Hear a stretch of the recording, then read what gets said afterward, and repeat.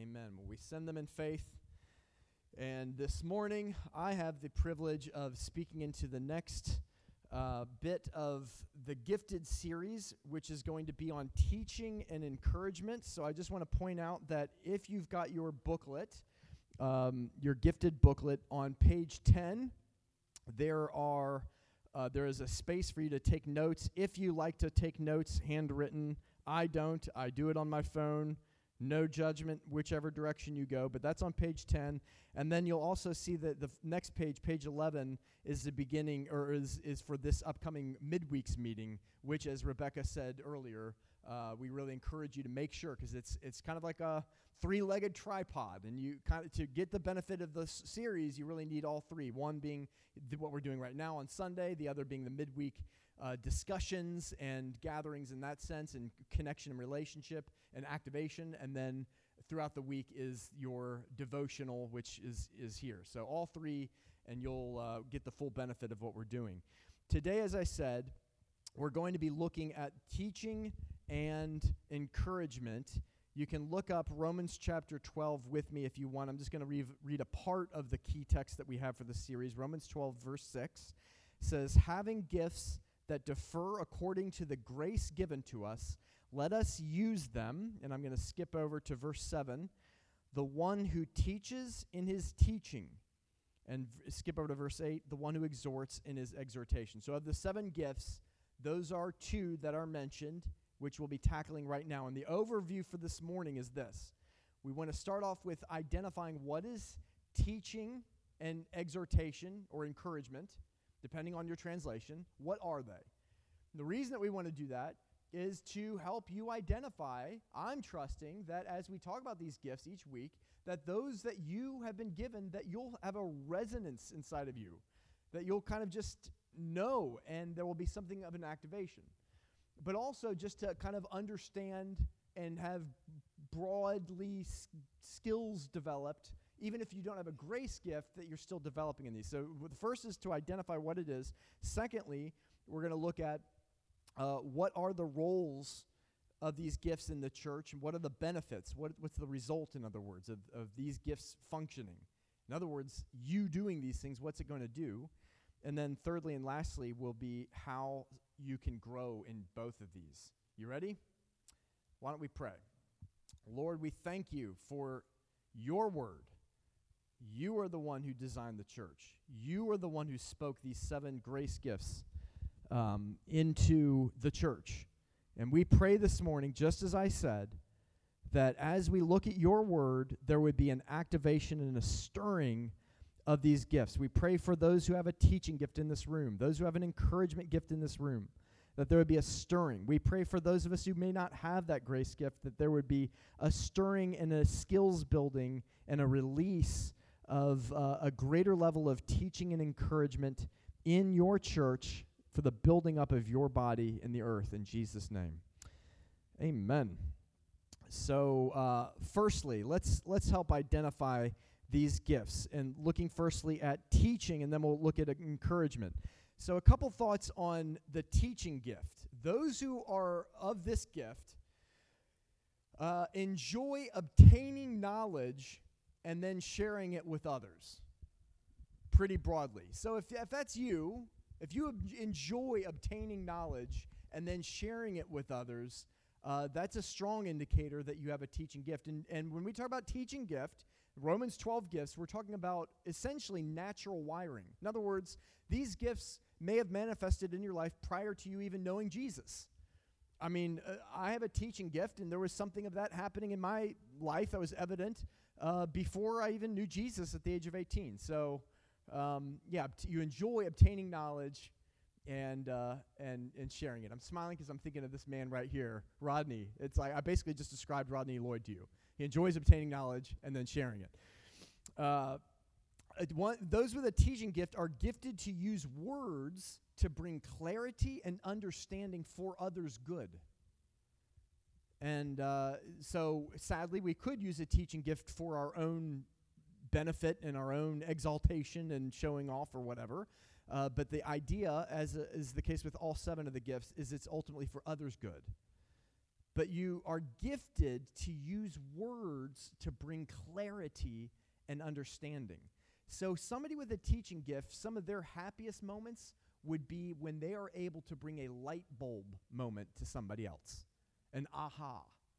When they can use words to cause another person to see something of, especially in this case of the kingdom, that is going to help them. Those with a teaching gift, and I can't wait to clarify some of this because I already know some of y'all are thinking about what I'm doing right now with a microphone and standing in front of a group. That's not at all what is required for a teaching gift. Most teaching happens one-on-one in the body of Christ. Most of it does. Probably. And but the heart or the motivation of those with a teaching gift is to know truth ourselves, but then to help other people also know truth and walk in it. So that would imply knowledge and application. To know truth and to help others walk in it themselves. 3 John 1:4, I think would represent that. In this epistle, the Apostle John says, I have no greater joy than to hear that my children, and he's talking about his disciples, those who are he's leading, to hear that my children walk in truth.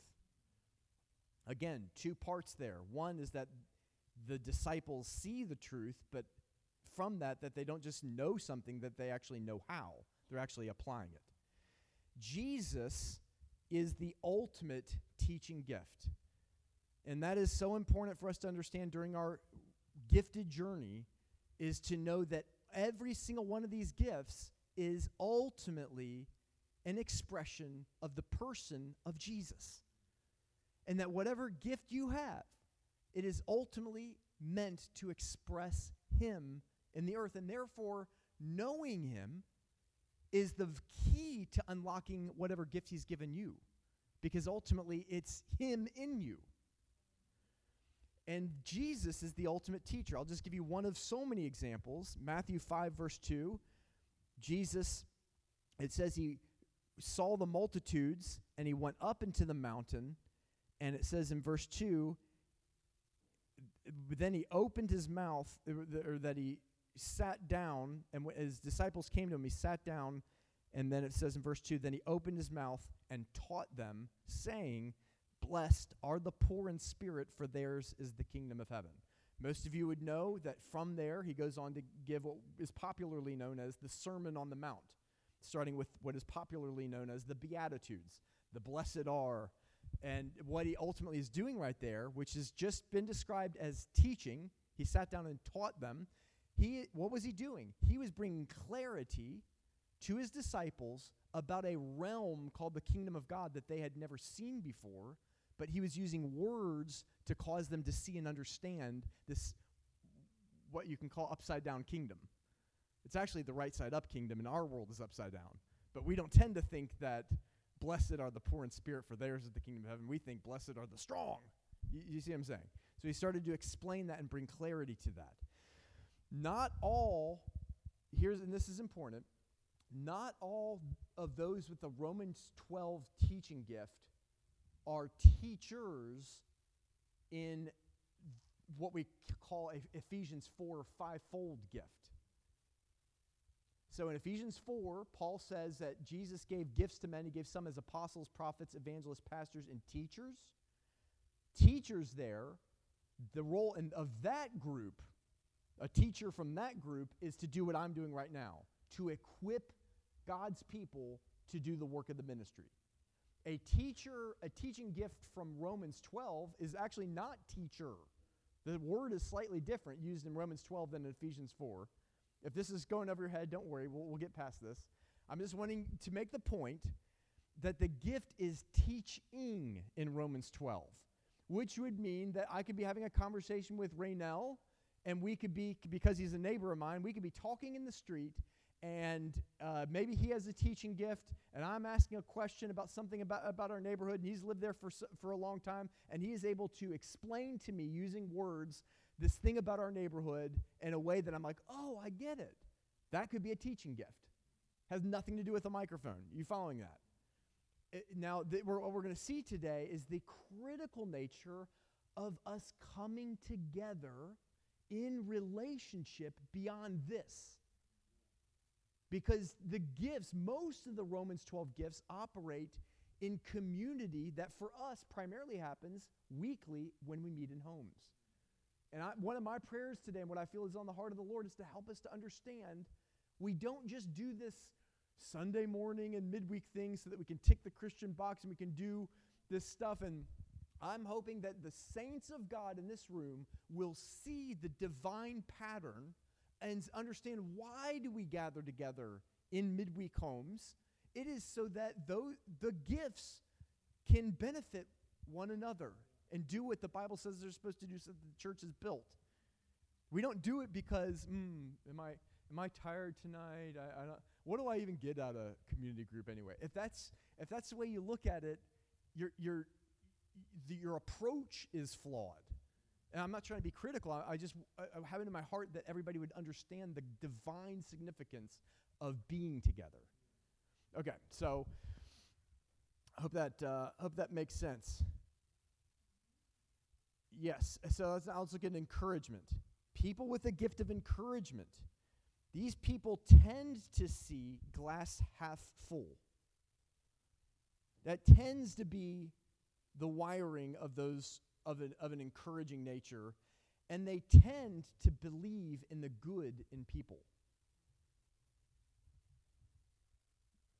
To them, their first go-to is not cynicism with people. Now, a person with encouragement can have bad experiences in this earth and wind up being cynical, just like the rest of us. But they tend to believe that God is a person for everybody around me, that God is good for the people, and that there's something good that God has ordained for their lives. And even if they're down, even if stuff has got messed up, there's still hope.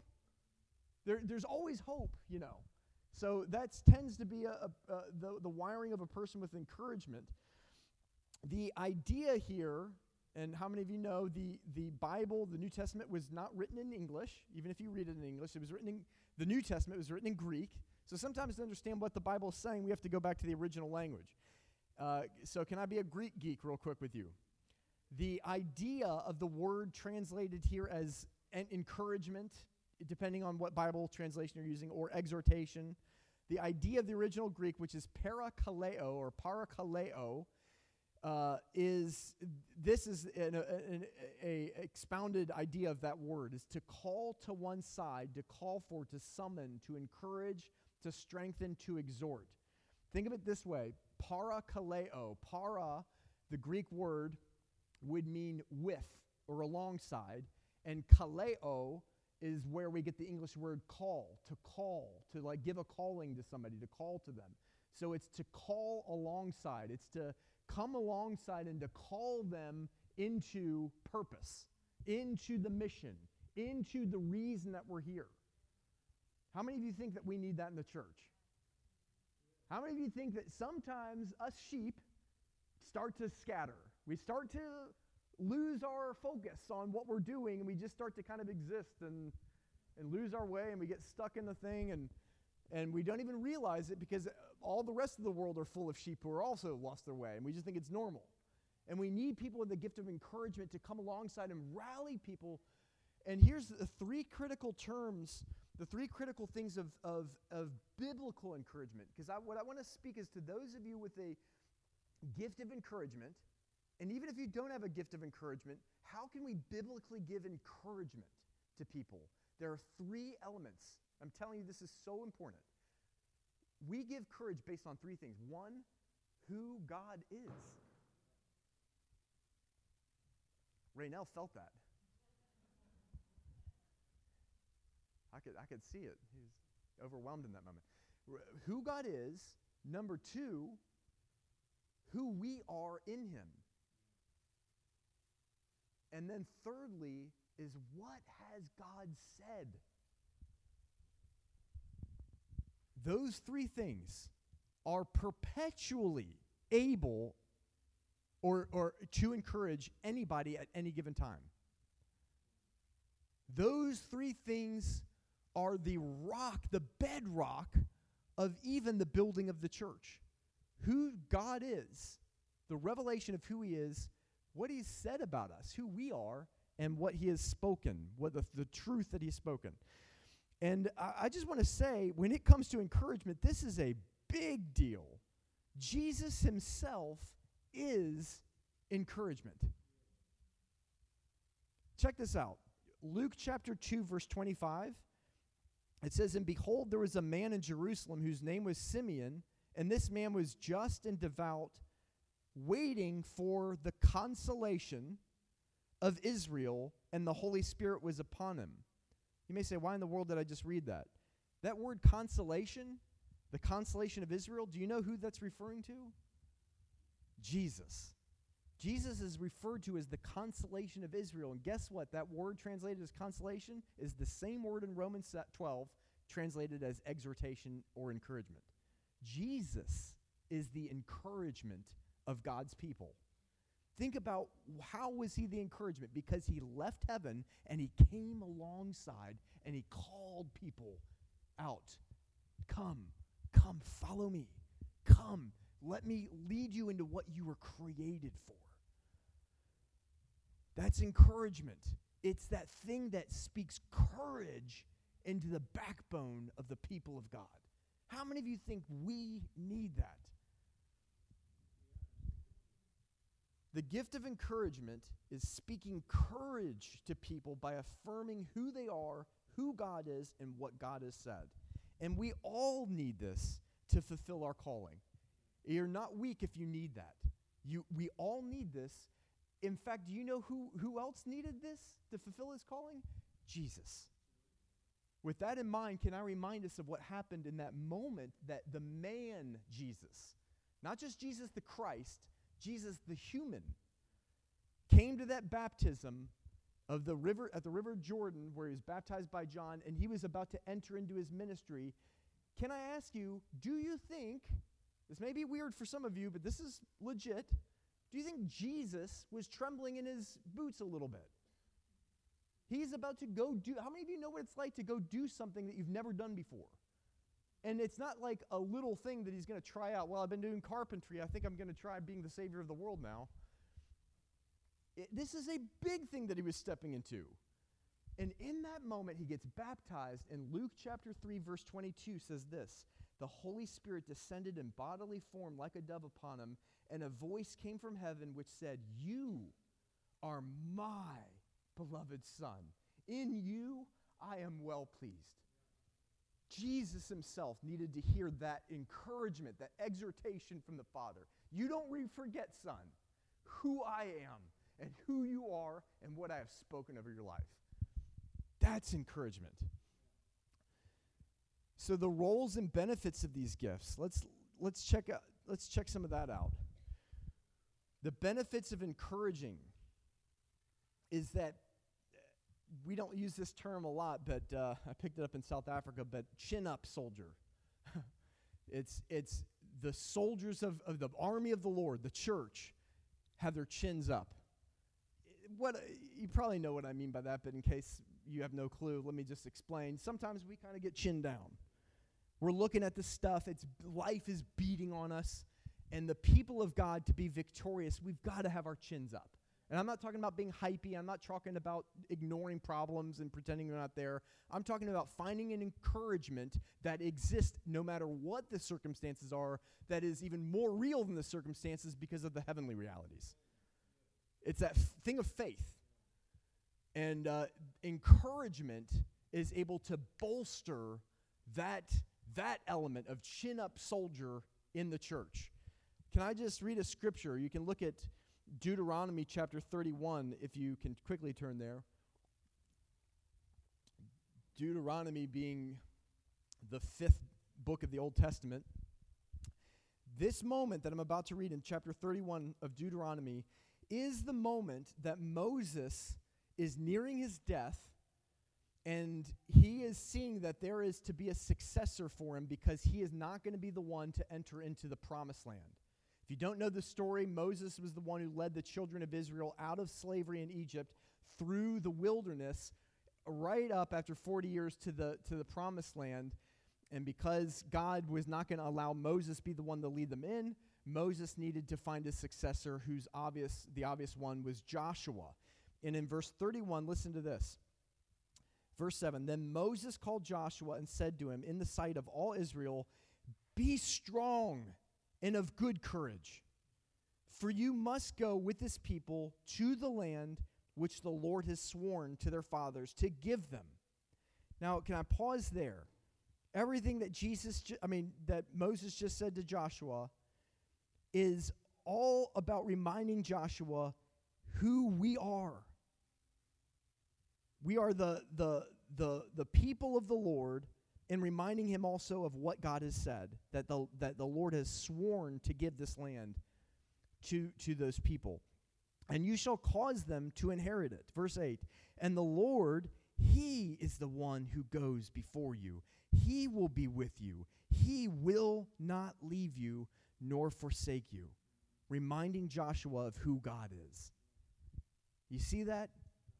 And sometimes a gift of encouragement can see something, can see the child of God kind of shaking in their boots, or maybe see the child of God who's kind of overwhelmed with some things, and just have something to speak courage, speak life into that person's life. What is the benefit of the gift of encouragement as per what we just read? Is that you, say me, me encouraging, my encouraging word may mean breakthrough for God's purposes in the earth. How do you know that your little word of encouragement that you think is just like a little obvious thing, like they probably already know, and you sharing an encouraging word may be the thing that causes that chin to lift up and start believing again and walk out and be able to do that week what that person is called to do, and to remember again who God is, and remember again what he has said about me and what he has spoken and what God's doing, and walk up saying, you know what, times might be tough, but actually I can take this land. I own this land because my God has given it to me. That's what encouragement can do. Now, benefits of this next thing would apply to encouraging or teaching. If I could ask you maybe just to go to Ephesians chapter 4 quickly. Ephesians chapter 4, that's one of those letters that comes in about 2/3 of the way through the Bible, one of Paul's letters. Ephesians chapter 4, Paul is writing this letter and laying out wisdom from heaven as to how Jesus has designed the church to work. How it's designed to work, and what is the ultimate intention of God for the church.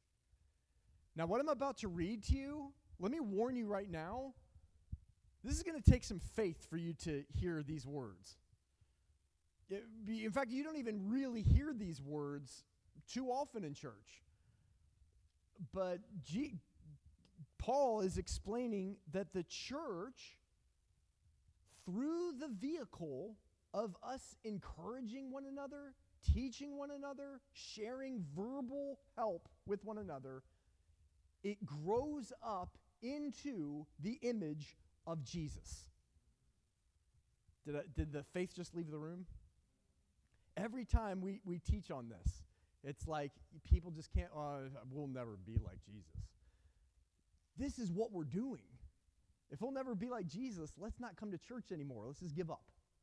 This is what we are doing, is becoming the image of Jesus to the earth just as much as Jesus was the image of the Father. Now, we'll always have imperfections. I'm not saying that. Stop throwing your tomatoes at me. We'll always have like a sin nature until Jesus returns, but Jesus will demonstrate his victory in that the reality of the Spirit he has put inside of us through the new birth is greater than the sin nature that was put in us because of the fall. We are being built into the image of Jesus. And in Ephesians chapter 4, verse 14, it says that we should no longer be children tossed to and fro and carried about with every wind of doctrine by the trickery of men and the cunning craftiness of deceitful plotting. How many of you would like to see that stop in the church? Being tossed to and fro and all this stuff and people with crazy doctrines. Ephesians 4:15, but speaking the truth. Can you say speaking? Speaking. Speaking. Speaking is the vehicle. Speaking the truth in love may grow up in all things into him who is the head, Christ. That's what we're doing. You know what I'm doing right now? I'm speaking to you. And by the grace of God, me doing what I'm doing right now in obedience to him can cause something of spiritual revelation to happen inside of your heart where you see something of the kingdom through the activity of speaking. And when we get together and we fellowship and we get involved in one another's lives and we actually have this thing of koinonia, as the Greek word says, and we share in fellowship, Darren and Sine speaking at our midweek group and Minda speaking and Peter speaking, it causes one another to be encouraged, to be taught, to feel like they just heard the voice of God. All of these things which causes us to grow up and to become what we're called to be, an image of Jesus to the earth. Speaking is what does this. So can I just remind us, when God in Genesis chapter 1 decided that he was going to create the heavens and the earth, how did he do it? And God said, let there be light. God said, he spoke the worlds into being, right? And when God wanted to take this sinful world once it had fallen, and he wanted to have a nation unto himself, his own special covenant people, and he decided that Abram would be the father of that nation. What did he do to Abram? He spoke to Abram, right? And when those people became a nation and they possessed their land and they needed laws to, and a way of life to govern themselves, what did God do? He gave them his word. He spoke the law and he spoke through the prophets. And then when Jesus manifested and said, you know what? I actually have a spiritual fulfillment to this whole thing. I'm going to call the church to myself to be my covenant people, a new covenant that's better than the first one. And he sent Jesus, and Jesus was described as the Word of God. Are you seeing the importance of speaking? And when Jesus started to build his church and to do his ministry, what did he do? He made disciples. How did he do it? He taught them. And then when Jesus handed the baton over to the church, you and me, what did he tell us to do? Go make disciples. How do we do that? Teaching them to walk in everything I've commanded you. Do you think maybe speaking is important? You know, you hear this thing about preach the gospel and if necessary use words, oftentimes attributed to Francis of Assisi, who did not say that. Can I say that's awesome? And yes, it is necessary to use words. Can I say that of the spiritual gifts of 1 Corinthians 12, that of those 9 gifts, 5 require speaking on some level? Of the Romans 12 gifts that we're studying in this gifted series, 7 gifts, 4 imply speaking.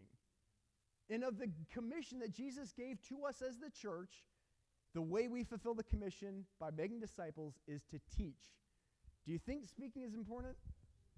Do you think speaking is important for you to do? Well, everybody else seems to be more mature. No, you've got something that we need.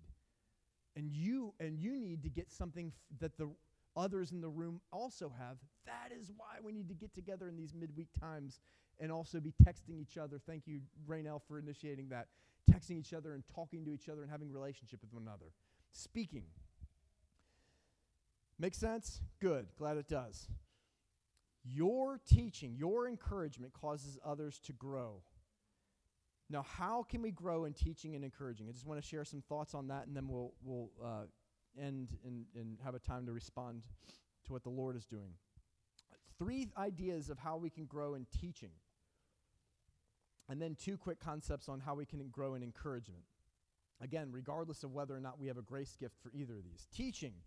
Firstly, if you understand everything that we just looked at, I think, and as simple as it is, the first thing is that we lean in to being available to share words. What do I mean by that? I mean, when you're on your way to community group or when you're thinking about it, rather than just rocking up and being like, man, I hope that they can encourage me tonight, how about you say God's purpose for the church is speaking the truth in love, and therefore God, I'm asking you for a way for me to give encouragement, me to share a revelation, me perhaps to have a tongue or interpretation, me to have something to speak. Lean in. It's those who are looking for the opportunity who see the opportunity. And you may say, well, I hope I can get there. You'll never get there. If you're waiting to achieve some spiritual maturity place or whatever, you're never going to get there. Believe me, I'm still not there myself.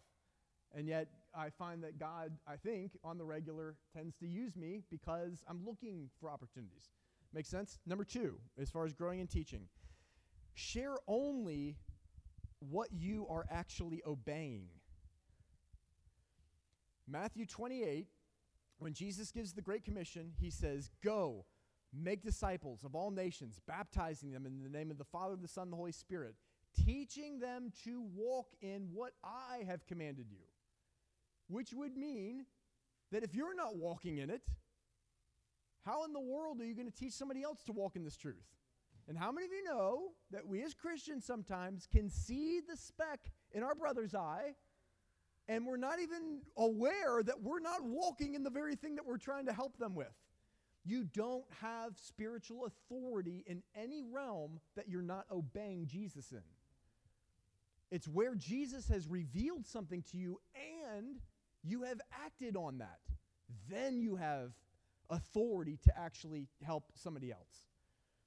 And that whole thing about the speck in your brother's eye and the mote in your own eye, do you know that the purpose of that little parable Jesus spoke is not to get us to stop trying to help each other?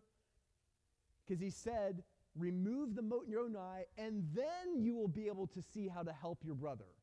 You don't stop trying to help your brother, you just stop being a hypocrite. On the flip side, that which you actually are walking in obedience to, you do have authority to help somebody. And that's not a prideful thing. If you are in conversation, relationship with somebody, and there's that thing where they say something or do something, and you can see you've seen a better way. You have something to give to them. I want to encourage you in love, not in arrogance, but in love, minister that truth. Help your brother, help your sister. Number 3 is speak the truth in love. Remember that Ephesians 4:15 text? Speaking the truth in love may grow up in all things into him, which is the head, even Christ. Speak the truth in love, which in my mind would suggest 2 things. One is that we speak truth. So if you're wanting to teach somebody, you're not just teaching somebody something nice, your own thoughts. And sometimes we do that out of human desire to help somebody. We just kind of come with our own thoughts. People don't need your thoughts. You don't need my thoughts. We need God's thoughts. And so speak the truth in love. Don't just speak in love. Speak truth in love. But also the second aspect would be speak the truth in love. How many of you know sometimes we can forget that part too? Christians railing against the world, railing against each other. And we can be a little harsh sometimes. So speak the truth in love, which is to say this: when I'm sharing something, be mindful of who I'm speaking to and more mindful of how can I get to the destination of helping this person, not how can I communicate eloquently or how can I divulge all of my thoughts that I would want to share. Be thinking about them, not yourself. Be thinking about them in a sense even more than you're thinking about the truth you're speaking. Does that make sense? If you're thinking only about the truth, you might forget about what's actually going to help the person. You need to be helping the person and release truth to them.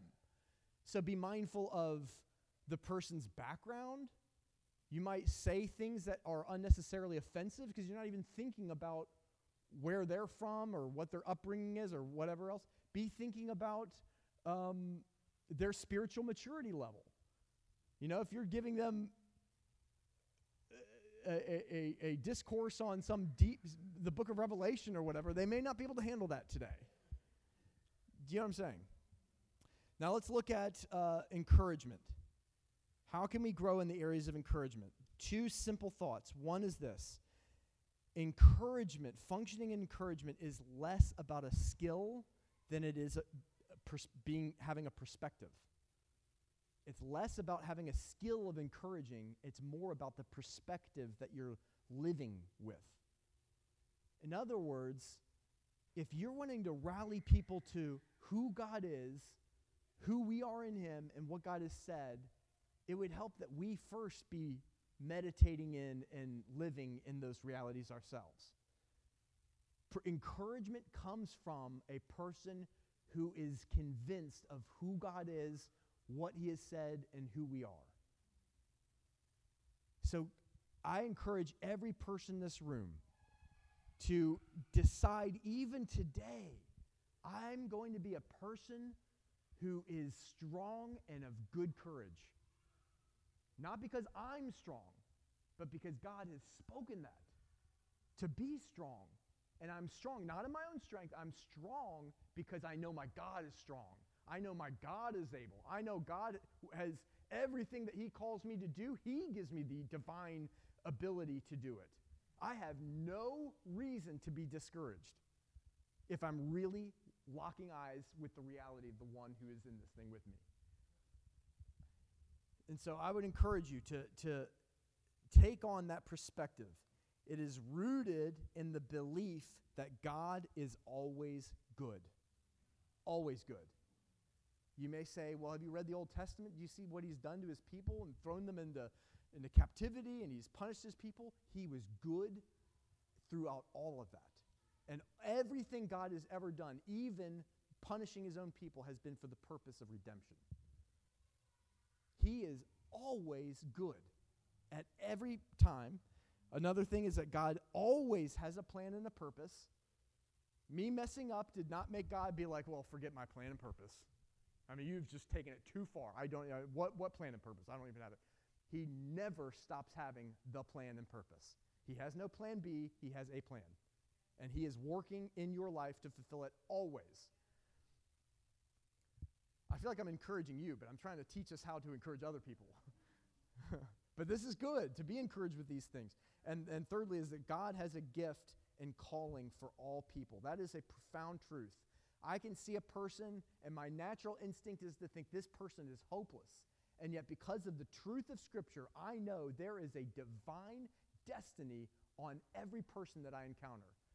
And I can have the joy of saying, God, how can I partner with you to help this person become who they are? So it's less about a skill and more about a perspective that you live in. And then secondly, I would say this, and this is true of every grace gift that ever exists on the planet, know the Word of God. Know His Word. Devour His Word. Why? Because you want to try to have this perspective that you're going to use to encourage other people. It comes from what God has said. Full stop. You want to prophesy well? Know the Word. You want to teach well? Know the Word. You want to encourage people? Know the Word. You want to be a good servant? Know the Word. You want to give? Know the Word. Get into the Scripture. Not just to know it up here, to let it transform your life. You cling on in the fiery tests of life to what God has spoken. You come out on the other side of that absolutely convinced in what you clung to. It becomes part of who you are, and when you see somebody else who isn't believing it, you can't help. It comes out of you. No, God is a healer. That's what Rodney would say. He's been healed. He won't even let you for a second say that by His stripes you weren't healed. You were healed. You following what I'm saying? I'm glad that one of you do. So here's what we're going to do. I actually asked if Rodney and Nita could just help pray